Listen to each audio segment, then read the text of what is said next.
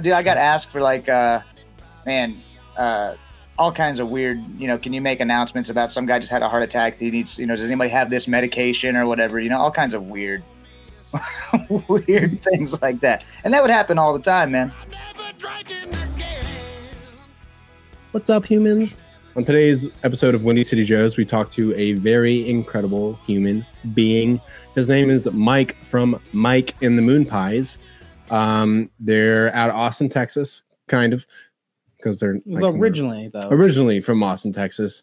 They've been around. They are the best. He is the coolest. He has the coolest sunglasses and get up. Yeah. Is that trendy? No. Like, do you think people will understand what I'm saying by the word he's got a good get up? You know what I mean? No, actually, now that I'm saying it out loud, see what I'm saying? Yeah, you don't. He's got He wears very cool clothing. Sense of style. Yeah, he has good style and good music. Imagine that. Yeah, hand in hand, right there. Yeah, two great things.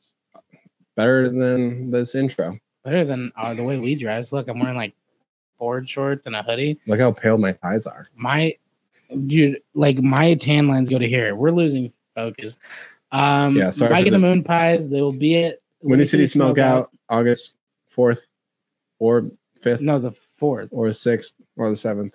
I know they're performing. Check the website. You can get your tickets now. You can follow them at Mike and the Moon Pies, and you're gonna love this episode. Also, they have really cool merch, but don't buy the green hat because I have to buy the green hat first. Okay, thanks. Bye. What's your favorite sweet tooth kind of go-to snack or top 3 if you have a couple?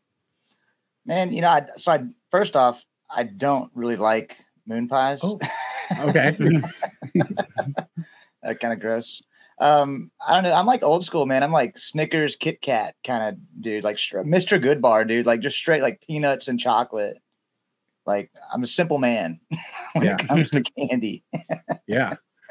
No, Snickers are always clutch because they satisfy your hunger, and if you're pissed off and need to fill up your tummy, Snickers has got your back. My favorite is Kit Kat, so I agree. Dude, Kit Kats are great. I mean, like Snickers are great for me because generally I'm not going anywhere for a while.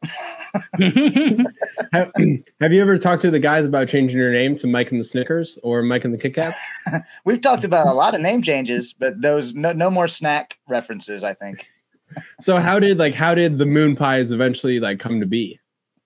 I started it in 2007 as we were doing country covers from the 90s, and we started doing, we were doing 4-hour dance hall sets all the time.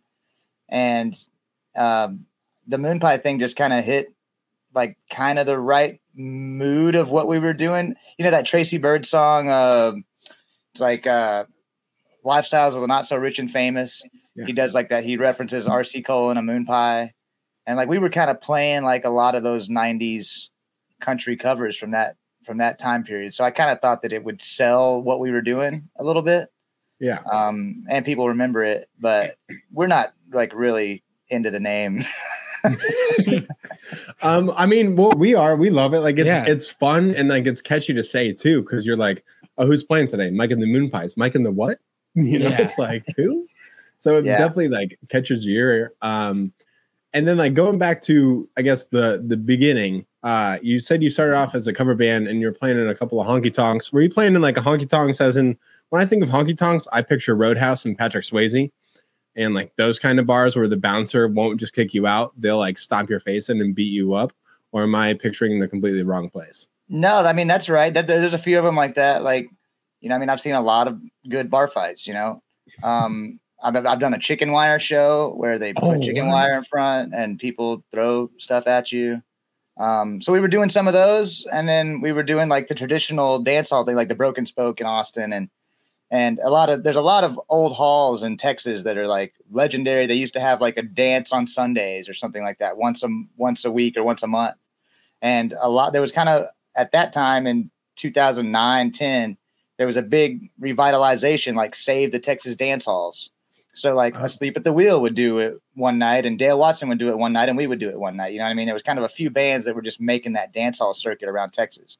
So we were doing a lot of those really old halls where they only have one concert a month or something like that, and it was just full. It's just people come out just to dance. They bring their whole family and that kind of thing. I'm jealous because those are usually our types of favorite spots. Like we love dives, we love hole in the walls, where people there's either dollar bills on the wall or people are signing it with their names. And like those are the best because there's just so much history to it. Well, yeah, man. And around here, we're saturated with them. We started out at literally a place called Hole in the Wall. Like that was our first, we had a Monday night at midnight for like 3 years. Wow. I can't even imagine starting a show at midnight on a Monday now.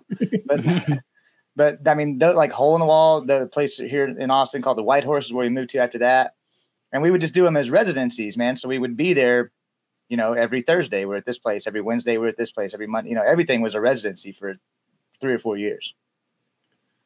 What's so you said you played like chicken wire shows and all that. I guess back in that time period, like the early years, the beginning years, like what's a story or like a weird event that occurred while you guys were playing, or maybe even just the venue itself where like you're like, I can't believe we actually had a successful show like at this particular place. Well, pretty much all of them back then were that way. Like I said, we've seen a lot of bar fights. I've seen a guy get, what we used to do during bar fights was my favorite thing is we would never stop. So like we would try to find a themed song. Like one time, this guy had, I'll tell you one. One time a guy had a heart attack in the middle of the dance floor and we weren't stopping, but the firemen came to like get this guy in a cot, like firemen and EMS. And we played The Fireman by George Strait, like while it was all happening. We always tried to just keep on going. And I got asked for like, all kinds of weird, can you make announcements about some guy just had a heart attack? He needs, does anybody have this medication or whatever, all kinds of weird, weird things like that. And that would happen all the time, man. It was great. Sometimes it still does. Yeah. So are you guys still based in Austin? Yeah, we say that. Nobody in the band, kind of during the COVID time, everybody went their separate ways. Me and a bunch of guys moved back down to South Texas where they're from. I've got a place in Liberty Hill, which is about an hour and a half north. So I think only one guy actually lives in proper Austin now. Okay. But we do our bus calls and stuff in Austin and New Braunfels. And, we're all still local. We all still meet here to leave. What was going on with Mike and the Moon Pies when COVID hit and you weren't allowed to leave your house? Like, where were you guys? Where was the band and what was going on? We were, everybody, like I said, kind of went back home. So I stayed here at my house. Those guys went down to South Texas. We were coming off the road we had done, I don't know, 250 dates that year. Like it was kind of a welcome break to me. We were about to go to Europe and that got canceled. We were about to go to Europe like 2 weeks after the shutdown. Oh, wow. So everything just killed it for us. So we were kind of working on that Gary Stewart record before COVID started. And so at that point, we all just ordered, like I bought this laptop I'm on now and like some new microphones and stuff for the house. And everybody bought like a home recording rig. And we kind of just spent all that time, everybody recording stuff for that record and then sending it back to each other. And then everybody was just kind of working on their houses, dude. I've remodeled my entire house and Zach, our steel player, built a place. We all just kind of, figured out who we were again for a minute. Right. Yeah. Yeah. You got to stay busy somehow. Yeah, dude. It was great, actually. So compared to like the years of on the road to the year of COVID or year and a half, whatever, songwriting in particular, did you happen to write like 300 more songs than usual or did you keep busy like doing other things and kind of write the same amount or like how is that? I definitely wrote more. I don't really write on the road, so it's hard for me to do that. So I generally write at home anyway. But it was kind of a flip for me. I guess then he was 4. I guess he's 3. He was 3.5, 4. My little son was about that time. So I was spending a lot of time with him like during the day, and I kind of would come out to my little studio, like where I am right now, to write at night. But I definitely, my songwriting process changed, and I was thinking about different stuff, obviously, but I spent a lot more time reworking things. Like I spent a lot of time over evaluating things, the songs that I was writing. Okay. So I maybe wrote a little bit less to the same amount, but I was really concentrating on perfecting them more. You know, most of the time I would write, I'd get it in a spot where I was pretty happy with it. We would go in the studio and work out the rest of it. But here I'm writing and I'm listening to it again and again and again, and I'm changing everything. So I think I just spent more time on about the same amount of songs. Gotcha. Okay.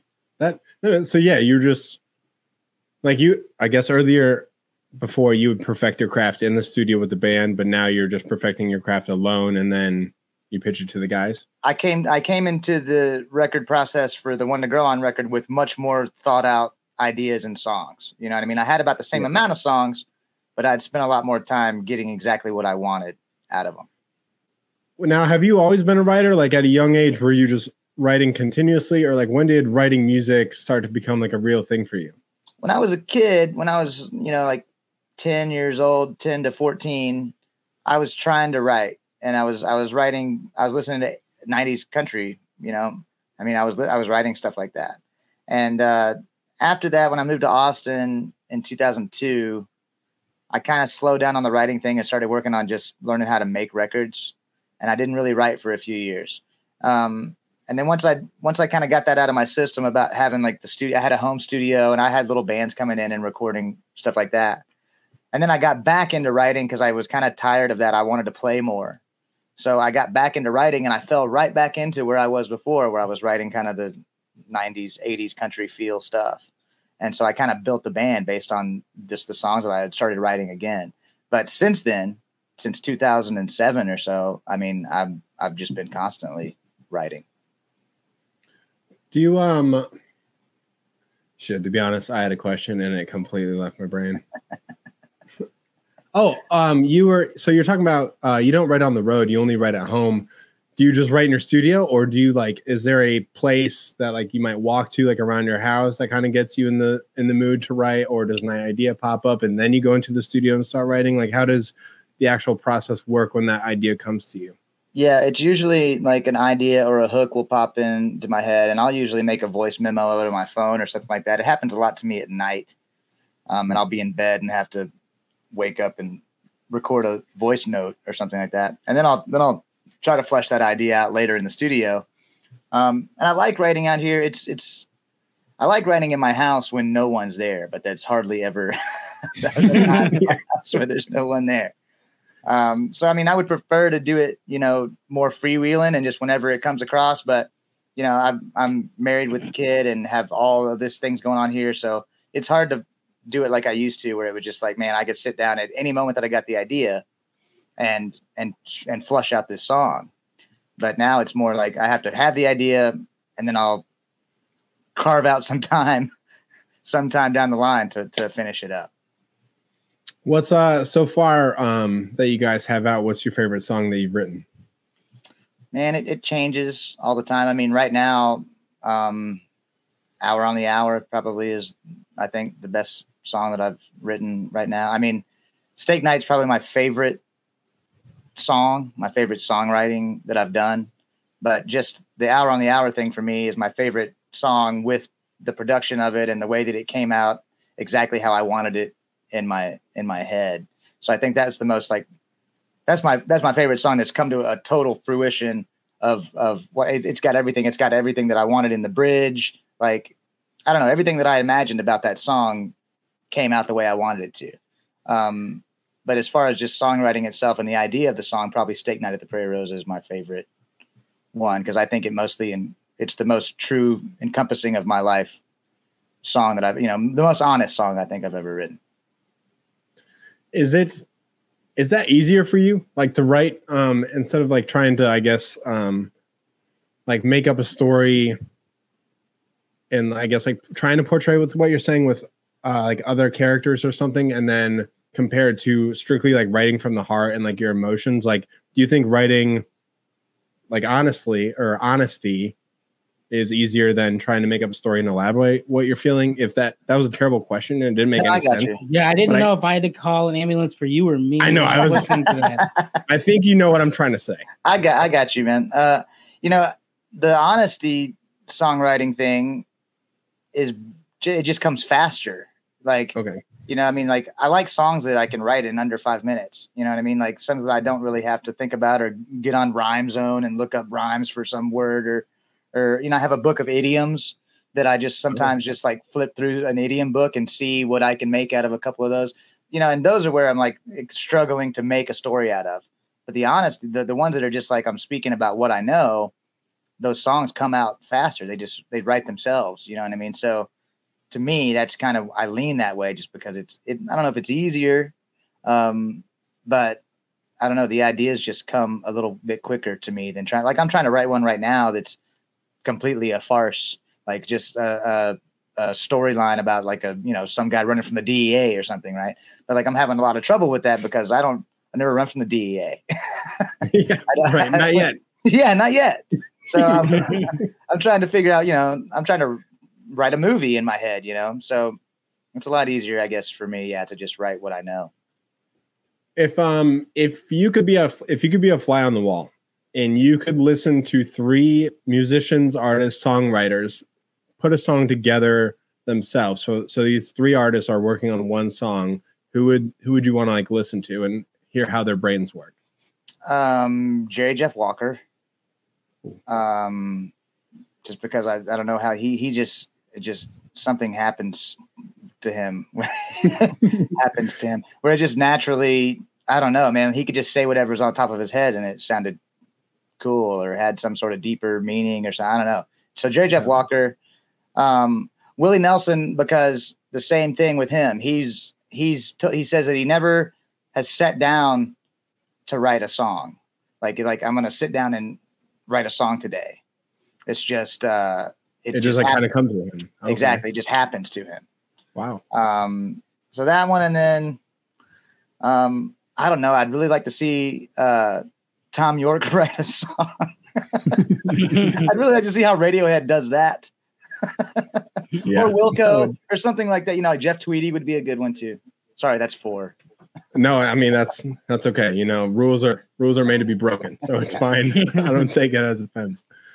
That'd be an interesting room. Yeah, that would. Jerry Jeff Walker and Tom York, Willie Nelson and Jeff Tweedy. That's a dream room, dude. There would be a lot of smoke in that room, even just from one of those guys. You know what I mean? You'd be like, wait, hang on, I can't see one of them. Right. What is that over there? You're swimming through it. Exactly. It's ironic though, because at Smokeout, you're going to be sharing the stage with Mr. Willie Nelson. So that's crazy. Yeah, that's right. He's going to be there too, man. It's cool. What experiences, I guess, have you had in Chicago, if any? I did a few years ago, man, quite a few years ago. We opened for The Departed at Joe's on Weed, which I think that was a pretty rad show. Like that was my first time, I think, in Chicago. I'm pretty sure. And I think that was the first show because I think famously Ragweed played like their last show ever, I think maybe at Joe's or something like that, something close to their last show.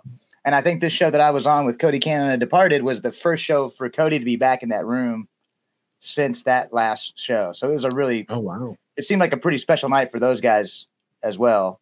So that was a really awesome experience. And I love Chicago, dude. I mean, I'm a Wilco fanatic, dude. So I'm like all about it. And then, I've done Fitzgerald's, once or twice, maybe, a little bar outside of town. Like Reckless Kelly does it a lot, and I'm friends with some of the people that are running that place. So, dude, I don't know. We just have a great time in Chicago, dude. I've never had a bad night in Chicago. Do you prefer performing like I look at it as like 2 different seasons. Like there's festival season and then inside venue season, which is just a regular concert. So do you prefer festivals or do you prefer venues, or is it kind of a mix of both?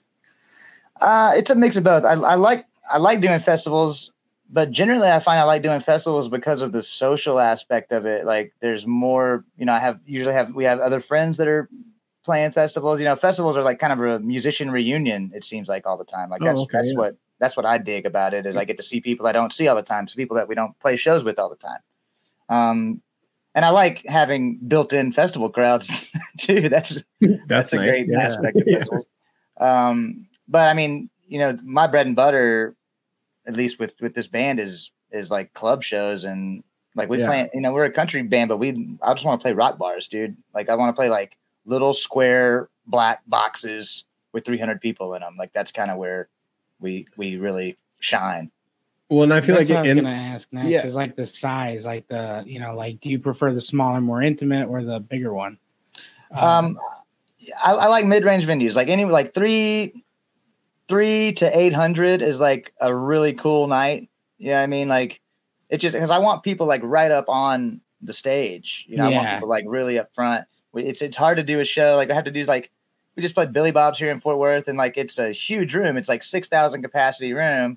Whoa. But like it's seated, so there's people sitting. It's hard to get reciprocation from a crowd when you're in a big room, or if people are sitting down, or and they're all just sitting the whole time. Well, I mean, but as you feed off their energy, so that would make complete sense.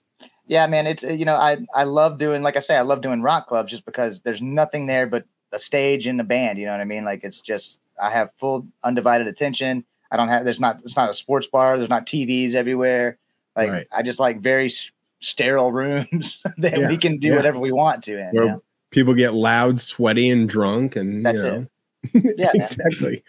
Will you do me a favor? And I hope you say yes when you are here in Chicago at Windy City Smokeout.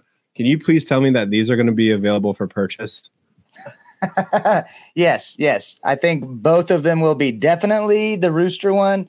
I just sold out last week of the green one. No, that's the one I wanted. I'm ordering more. Okay, good. I love the green one. I love the Rooster one. I was like, I love the colors. The Rooster on it alone. I mean, we have our Rooster back here. Go to my angle.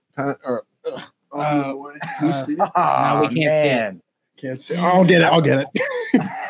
Yeah, he's our mascot. This is Indy. We take him to the Indy 500 every year down in Indy. Awesome. So we go to the 500 and we just get drunk and are idiots for like 4 days, and that's kind of like our vacation. But like this year, we all signed the cup and everyone who was a part of it. It was great. That's not going to stand. We played back home again in Indiana. Well, we put the cup back. So the cup stays on his head until we get down to the Indianapolis 500.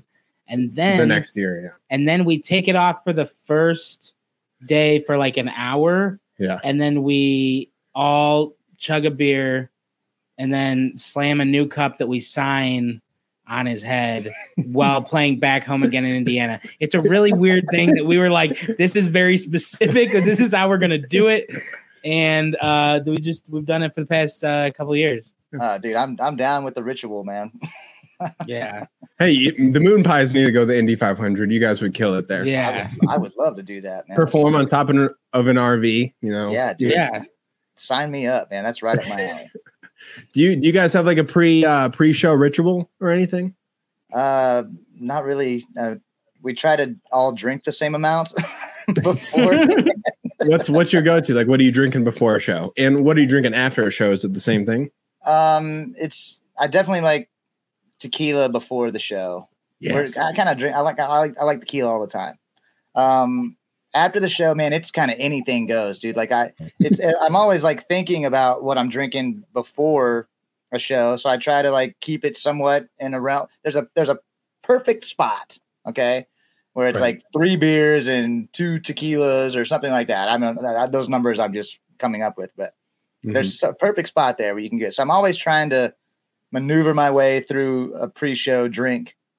But then after, dude, you get your adrenaline going and you'll just, you start whatever it is, you end up taking random shots with whatever.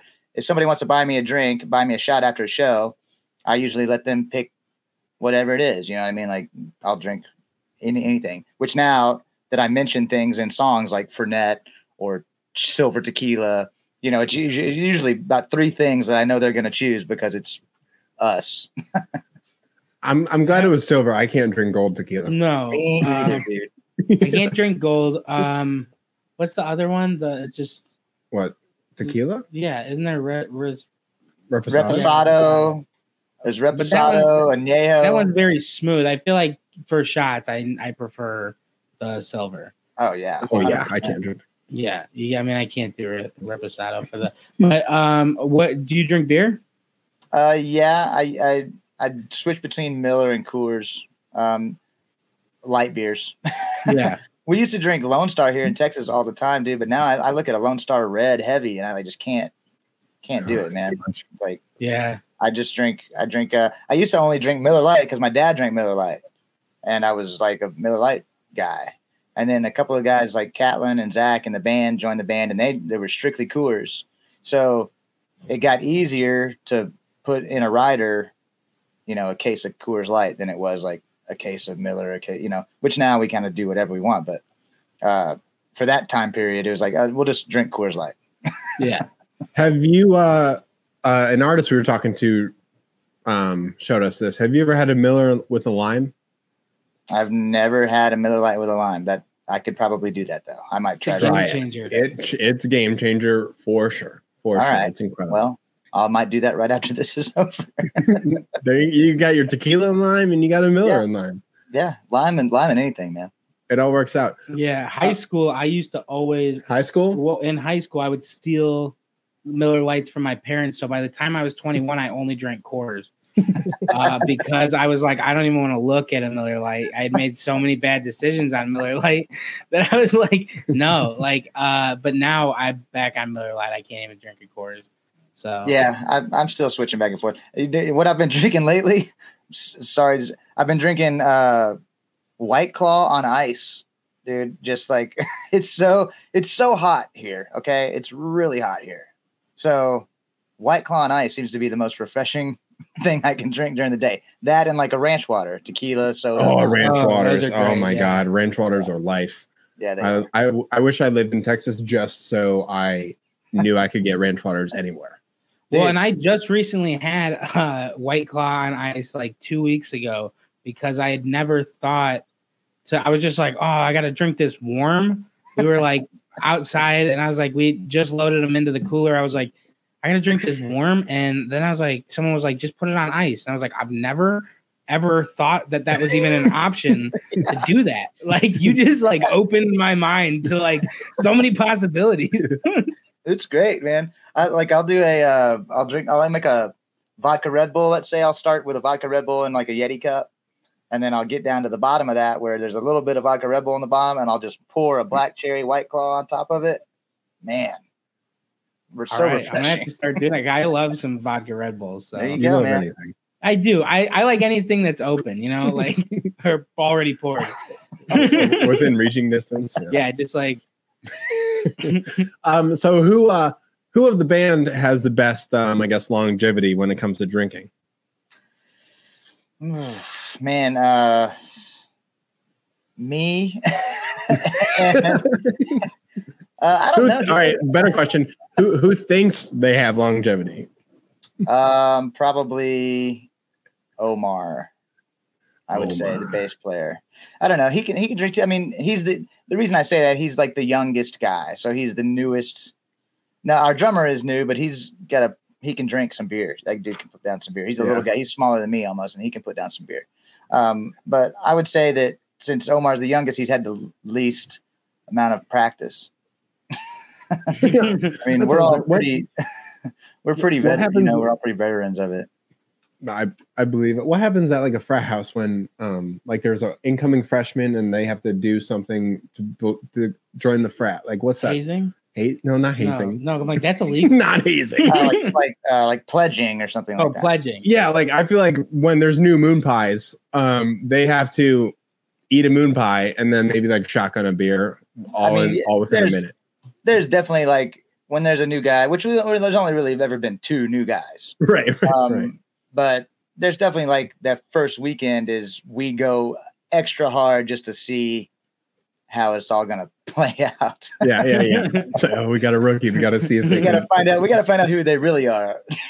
Okay. So we talked about Chicago. We talked about drinking. Have you ever had a shot of Malort? Oh God. Oh yeah. Yeah, man. I've played we were in Wisconsin Dells for 8 days. And those guys, I love those guys there, but they tried to give us everything they could throw at us. You know what I mean? We did Malort for the first time. I met a guy with a Malort tattoo. That's who turned me on to Fernet. Actually, was in the Dells. They turned me on to Fernet. I mean, they tried everything, and we drank it all. What's the little like? It's a little thing in a paper. It's like a little bitty bottle, but it's got like a brown paper. Oh, the shooters. Yeah, those things. We did a bunch of those. Man. Yeah, shooters are dangerous. Malort tastes like pickles and wet socks in a jar. For my opinion. There was definitely like a aspect of like some sort of cleaning supplies in it. That's the other thing. So the other day we cracked open a bottle of Malort, and everybody fainted. Yeah, everyone was like, it's like mixing what is it, bleach and ammonia together. But we that probably tastes better than Malort to me. Only for a little bit, and then you lose consciousness.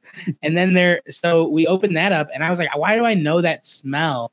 And then I opened up the Clorox wipes, and it's the exact same smell. So next time you're like around, like be like, give me a second, and anyone got Clorox wipes, like try it, because I mean, don't drink it, but like just smell it next to each other, because they are the exact same smell.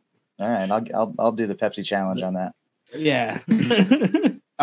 Speaking of clean, watch this transition.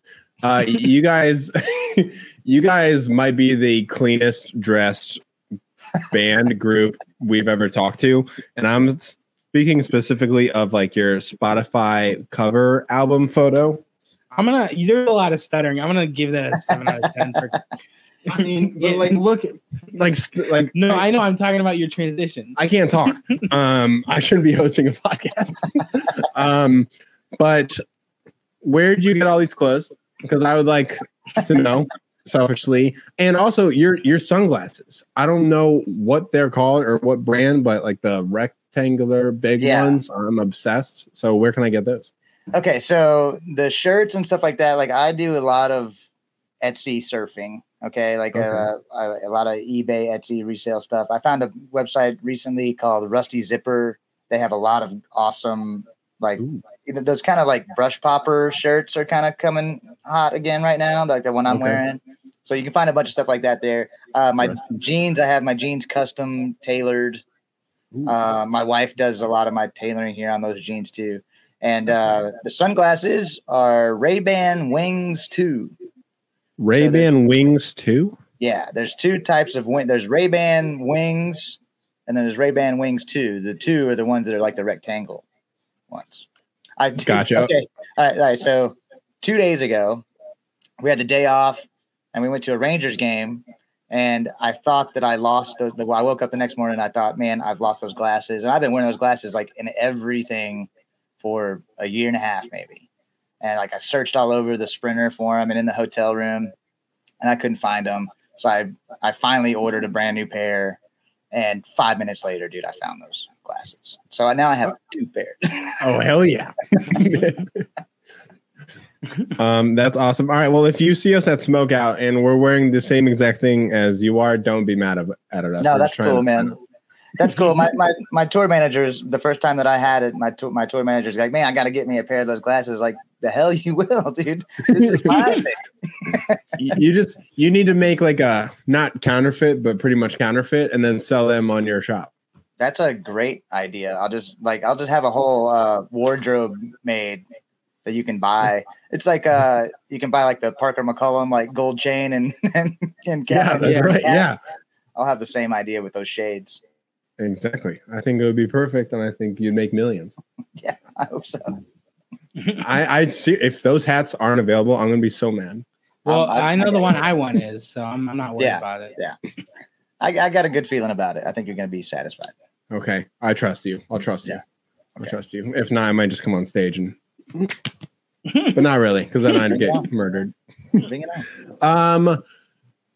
Mr. Mike, it's been amazing talking to you. We are very much looking forward to seeing you at Smokeout. One more question. Can you tell me how like The Way came about? Yeah. So we, like I said, we had that Monday night gig at that place called The Hole in the Wall in Austin. And we did that for a really long time. And they had their 45th anniversary of that club. And they wanted to do a 45 split record with another band that also started at that club. And the other band that started at that club was the band Fastball. who originally cut that song. So I used to love that song when it was hot. I remember that video very well. And like, I don't know, that was a huge song. And I never thought that we would ever do that. But we cut that song. And then another guy cut another song from somebody else that also came up. I can't remember that backstory. So there's a really cool 45 split of, it's like the Hole in the Wall 45th anniversary. And it's got us doing that and this other guy doing another one. And then ever since then, the guys from Fastball have been hitting me up and trying to give me more. Like I've been writing some songs or something like that. You know what I mean? And Fastball still tours and they're making records. But he sends me all these songs and they're always like, drank whiskey. My wife left me, just very bottom of the barrel. Right. I guess, whatever they assume that I would want to sing about or something like that. So we haven't cut any more Fastball songs since that one. But The Way has been huge for us, man. I mean, it's like one of our top streaming songs. It plays on the radio here in Austin all the time. It's crazy. Yeah. You guys absolutely kill it. And that's, well, thanks, man. I didn't expect it to come off the way that it did. I mean, I'm very happy with the way it came out. But at first, when we were first going to cut it, I was like, I don't know how this is going to make any sense. So I'm glad that it translated. That song, and then like every single other of your songs, it's like listening to you guys. It's impossible to sit still. It's like you gotta move somehow, some way to your music, and that's what I love about you guys. That's what I love about the Mike and the Moon Pies. Well, thanks, man. Yeah, that was our job when we started, was keeping a dance floor full. So I guess we're still doing that. And congratulations on your Opry debut. I'm probably going to get the date wrong, but I think it's September 6th or 9th. Yeah, you nailed it. That's it. Oh my God. 6th? Yeah. Cut out the 9th part? Yeah, the 6th. Congratulations. I know that's like a huge, huge thing for artists. So congratulations on that. And then the last thing I have is, can you, the sign behind you, what is that? Because it looks old and vintage and it looks awesome. It's a sign from Gillies in Pasadena, which was Mickey Gillies' club where they did Urban Cowboy, where they filmed that movie. Okay. It's no longer there. That place is so legendary. I was telling somebody about it. I did like a school book report on that club when I was in like 5th or 6th grade, man. It's always been like, this like huge thing and to me, and we used to love the Urban Cowboy movie, and I still do, but it's a big Gillies, and that whole thing was a big influence on what we did when we started and what we do now. Awesome. That's awesome. Well, again, thank you so much for your time. You can find Mike and the Moon Pies at Mike and the Moon Pies on Instagram. They'll be at Smokeout August 4th. And yeah, man, thank you for your time. Yeah, thanks for having me. It was a good time, man. Till next time. Yeah, y'all be good.